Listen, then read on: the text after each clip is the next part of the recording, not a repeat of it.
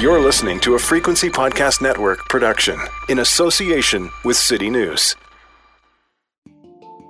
In the city where I live, there are at least 3 hosts of other daily news podcasts. I have no idea how much money they make. They don't know my salary either. Yet I can tell you that here, in this province, more than 5,000 police constables made at least $100,000 in 2021.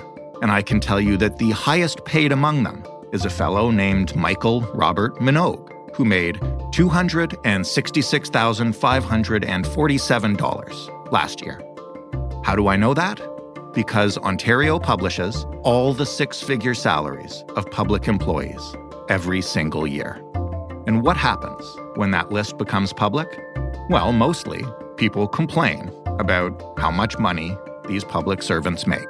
Frontline workers in healthcare are neglected thanks to this Premier's Bill 124, but the Premier's CEO of Ontario Health got a $186,000 raise just this year. I am sure if my salary was public, people would complain about that too. After all, I provide a less vital service than, say, a police constable. Or if you dislike the police, then one of the 120 public transit operators who made 6 figures last year. I don't think you'd ever ask me about my salary, though, because that's private. It's ingrained in us to be sensitive around matters of pay. But should we be this private? What happens when the only salaries ever made public are those of highly paid public servants? What happens when salaries like mine, or my boss's bosses are never disclosed? Well, we end up reinforcing Canada's institutional penchant for secrecy in more than just salary disclosure.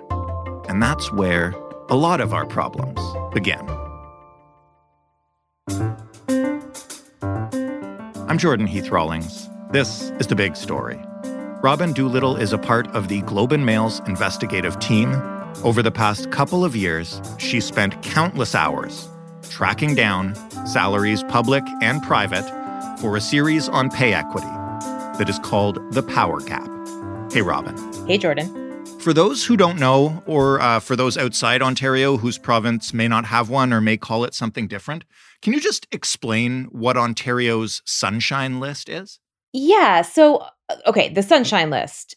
In short, sometime in the mid-1990s, I believe it was 1996, the Premier at the time, Mike Harris, introduced this new thing where all public employees whose salary exceeded $100,000 would once a year have their name and compensation published. It is now online and searchable, but that was kind of the first look at this public sector salary disclosure list. And since then, provinces across the country have adopted similar legislation. Almost all the provinces have some sort of public sector salary disclosure.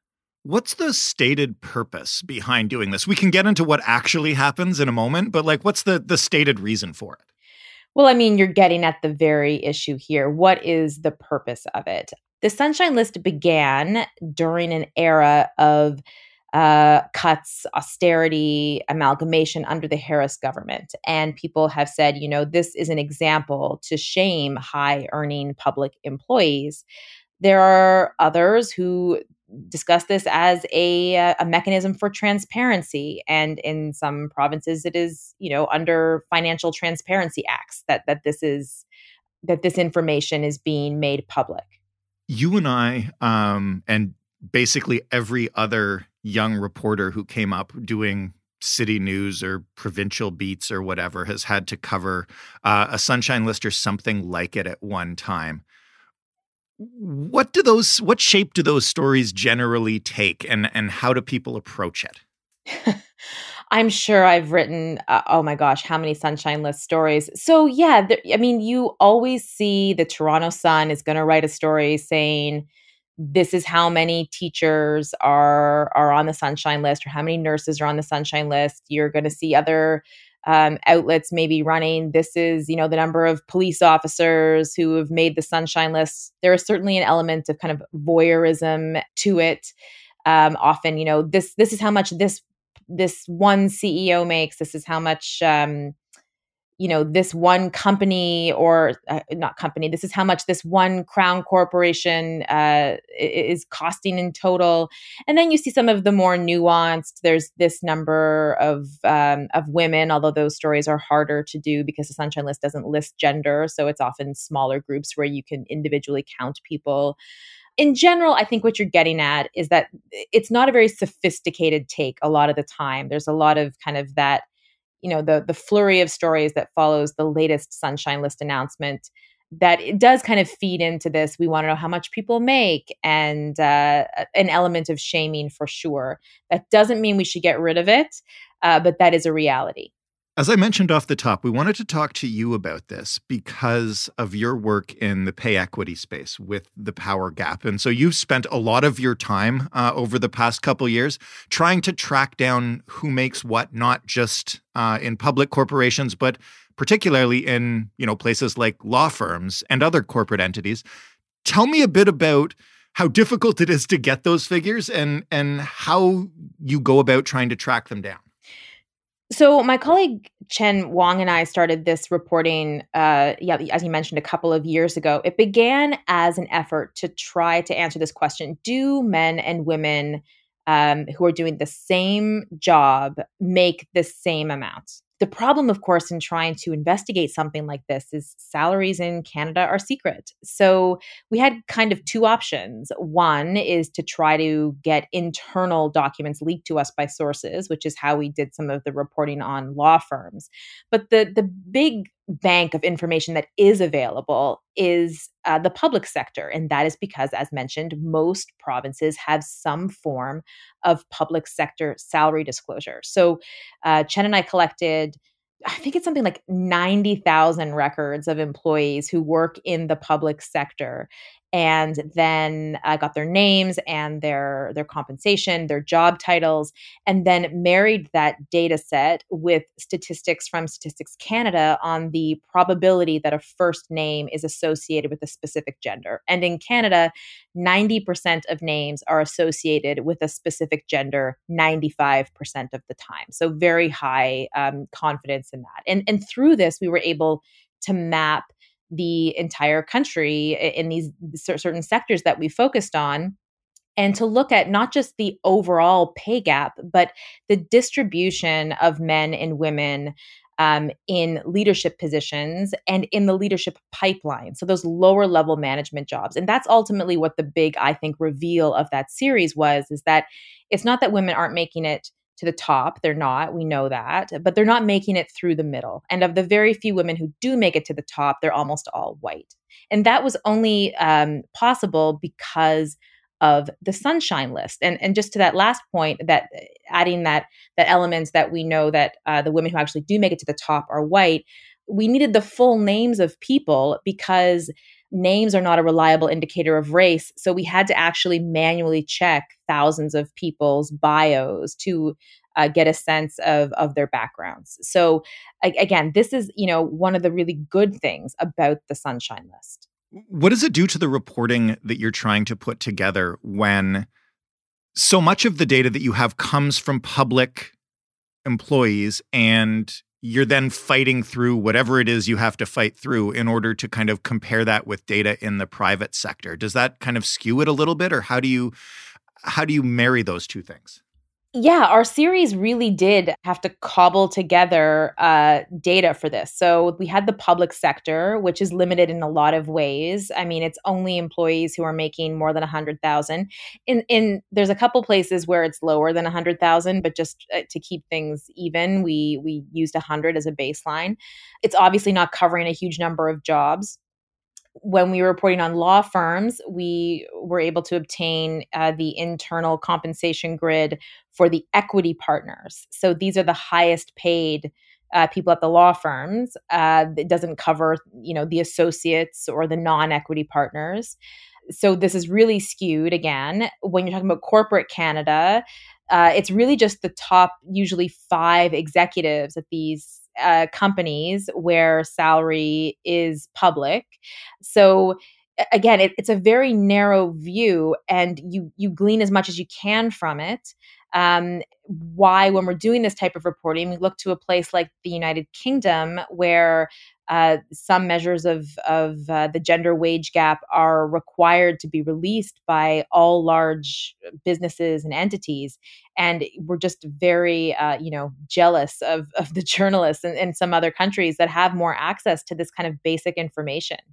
That's where we're going to go right now, because all of this has sort of been a preamble to paint a picture of just how difficult it can be to get accurate information on salary disparity in Canada. So when that Sunshine List was released recently in Ontario, I saw a lot of people complaining, and we talked about it off the top, the element of shaming people who make more than $100,000. I saw a lot of people complaining that making this public unfairly targets these workers. But you pushed back against that being a reason not to do this disclosure. Explain that to me. So in my role as an investigative journalist, I spend a lot of time kind of doing deep dives, whether it's on a company or a structure of power or individuals. And it is so hard to do that type of reporting in Canada because just in general, basic stuff that is public elsewhere, you can't get your hands on here. I did an investigation of the Champlain Towers. This is the condo that collapsed in Florida last summer. It was built by Canadian developers. The American leg of that reporting took 3 days. This is finding other buildings that these people built and the history of those buildings. It's online in the United States and Florida. In Canada, it took us 3 to 4 months just to gather that stuff, and only a fraction of it was available, and it cost more than $5,000. What am I talking about? You're asking. Why is this relevant to the Sunshine List? It's because in general, we have this culture in Canada of immense secrecy and this knee-jerk reaction around privacy. And, it was interesting to me when the Sunshine List is released that there's just this huge, I find, it's not everywhere, but this push of this information should not be public because this is uncomfortable for people to have their salaries out there. I don't disagree that it is uncomfortable for that, to be on the Sunshine List in some ways, or it could be uncomfortable. But it's not a reason to not have it available. There is an immense public interest in being able to see where public money is being spent. Having the Sunshine List out there does not just have to be, oh, I want to go look up what my neighbor is making. No, there is an immense public interest in this. It's who is making what types of people are making what. Is there nepotism happening? Are there conflicts of interest happening? When we were doing our power gap reporting, I can't tell you the number of women and people of color who told me that they were able to negotiate a higher salary or push back against a low offer because they checked the Sunshine List to see what their predecessor had made. If they did not have that information available to them, they would be making much less money now. At the end of the day, like with public money, there needs to be transparency around this.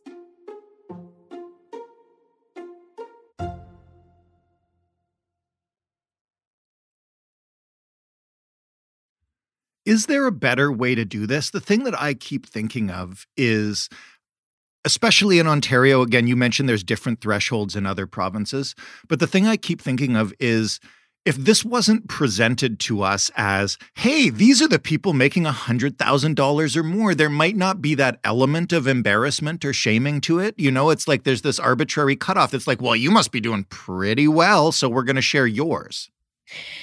Yeah, it's funny. So often when you get in these kind of back and forth about the Sunshine List, we're kind of missing the point. One of the common criticisms of the Sunshine List is that it hasn't been indexed to inflation in Ontario. So other provinces like Alberta have moved the threshold higher. In Alberta, I believe it's almost 150,000 now. But this is maybe playing into what the Sunshine List was originally meant to be, which is, exposing the salaries of high income public servants. I, along with others, have said no. It should be $0. This should just be public information. We should be able to know what the salaries of all public employees. And I don't have any philosophical problem of it not being posted online in a sunshine list. It could be done through freedom of information, a little bit of a barrier there to get that information. Although our freedom of information system is completely broken, so that seems scary to put it there. But that's an entire other podcast episode. That's an entire other podcast. But yes, like there are so many good reasons that all of this should just be public. Every entity that does business with the government, that contract should just be proactively posted online. It's part of shifting our entire culture. I was in Gainesville, Florida, a couple of years ago for a conference doing a journalism talk, and they were casually showing me like, oh, the local city councilors, all of their email is public in real time. You can just look at the inbox of a city councilor all day long. They didn't even think about it. It was just like, oh, let's check what's happening here. Yeah, sometimes it's nice to do keyword searches you can check. Like we're talking 6 months of fighting to get a single email that should be public. This is where we're just as a society hiding behind this false shield of privacy. And it's makes it very hard to investigate things like corruption in this country, frankly. Where did this come from, and how has it remained like this for so long? You know, it might be hard to pinpoint exactly when it emerged, but I also keep coming back to the fact that at the very least, the Trudeau government and other governments in other provinces keep vowing to bring in more transparency. Like that was one of the Liberals' 2015 promises in their campaign, to be a more transparent government. I'm going to assume you will say that hasn't happened. Like, why does this endure here but not elsewhere? Where does Canada's culture of secrecy come from? I mean, I think it's really hard to say. I'm sure some very smart people have looked at this as sort of a historical or anthropological study. It's just deeply ingrained in us that, like, that sense of the Canadian politeness, I guess. The Trudeau government made many promises around opening our access to information system, and it has just gotten so much worse, and for so many reasons. The greatest hits of reasons why, I mean, it's understaffed, I think, across the country, access to information and FOI coordinators. Our legislation we were among the first countries to pass this type of legislation. So it's the oldest and it hasn't been properly updated. The sitting governments are not incentivized to make information public. And I honestly, though, the biggest reason that this is happening is that Canadians don't care. Canadians like privacy. That's why my head always explodes every time the Sunshine List comes out and you have so many people, sometimes even journalists, arguing that we shouldn't have the Sunshine List. Not because they object to the Sunshine List in general, but just the idea that this type of information should be disclosed is unbecoming of us. That's where it's really tricky. You mentioned the UK earlier. Are there any other examples of peer countries in Europe or elsewhere that managed to do this in an equitable manner? I mean, Norway is the kind of the gold standard here, where anyone can look up other people's tax returns. You can see everyone's salary in the country. It's public. They do it in Norway because the taxation rate is so high that you want to make sure it's like a accountability thing, and you can report people who have really low taxes, but they're obviously doing really well. What is interesting, though, is there was this problem of kind of peeping Tom syndrome, I guess, where everyone was just checking everybody's. So I think it's been about maybe 6 years or so that they passed legislation where if you go look at someone's tax returns, they can see that you looked at it. So the number of checks fell by something like 90% after that. So that's probably a good balance, right? Where you have that accountability just out there for everyone to see. But with those checks and balances that exist about, fine, if you want to go snoop on what your neighbor is making, your neighbor is going to know that you're snooping on what they're making. Is this problem too entrenched in Canadian culture? As you mentioned, we like secrecy and privacy. We're very polite. Or can the needle still shift? I always wonder if we were really serious about tackling pay discrimination, pay equity, et cetera, what would need to happen?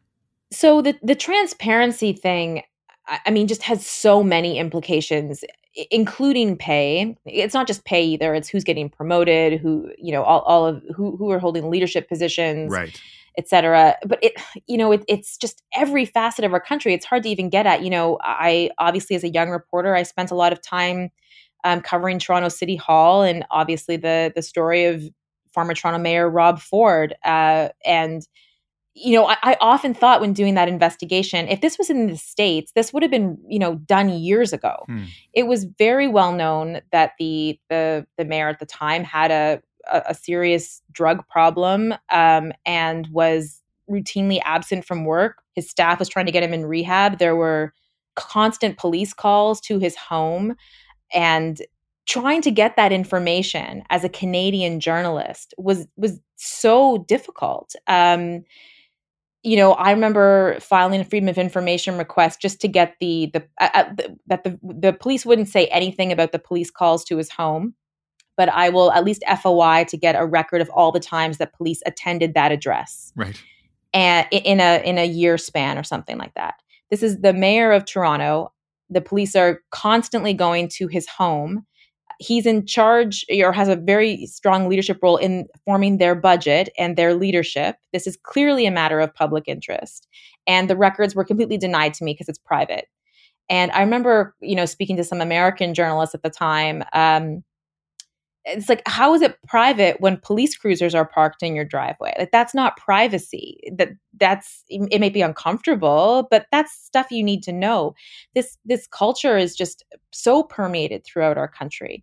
And in terms of how it's going to change, the Champlain Tower story was really interesting to me because, with that tragedy, as the building comes down, Surfside, Florida, this little town, within 2 days had all of the records connected to that building, emails, reports, the original drawings, inspections, posted online.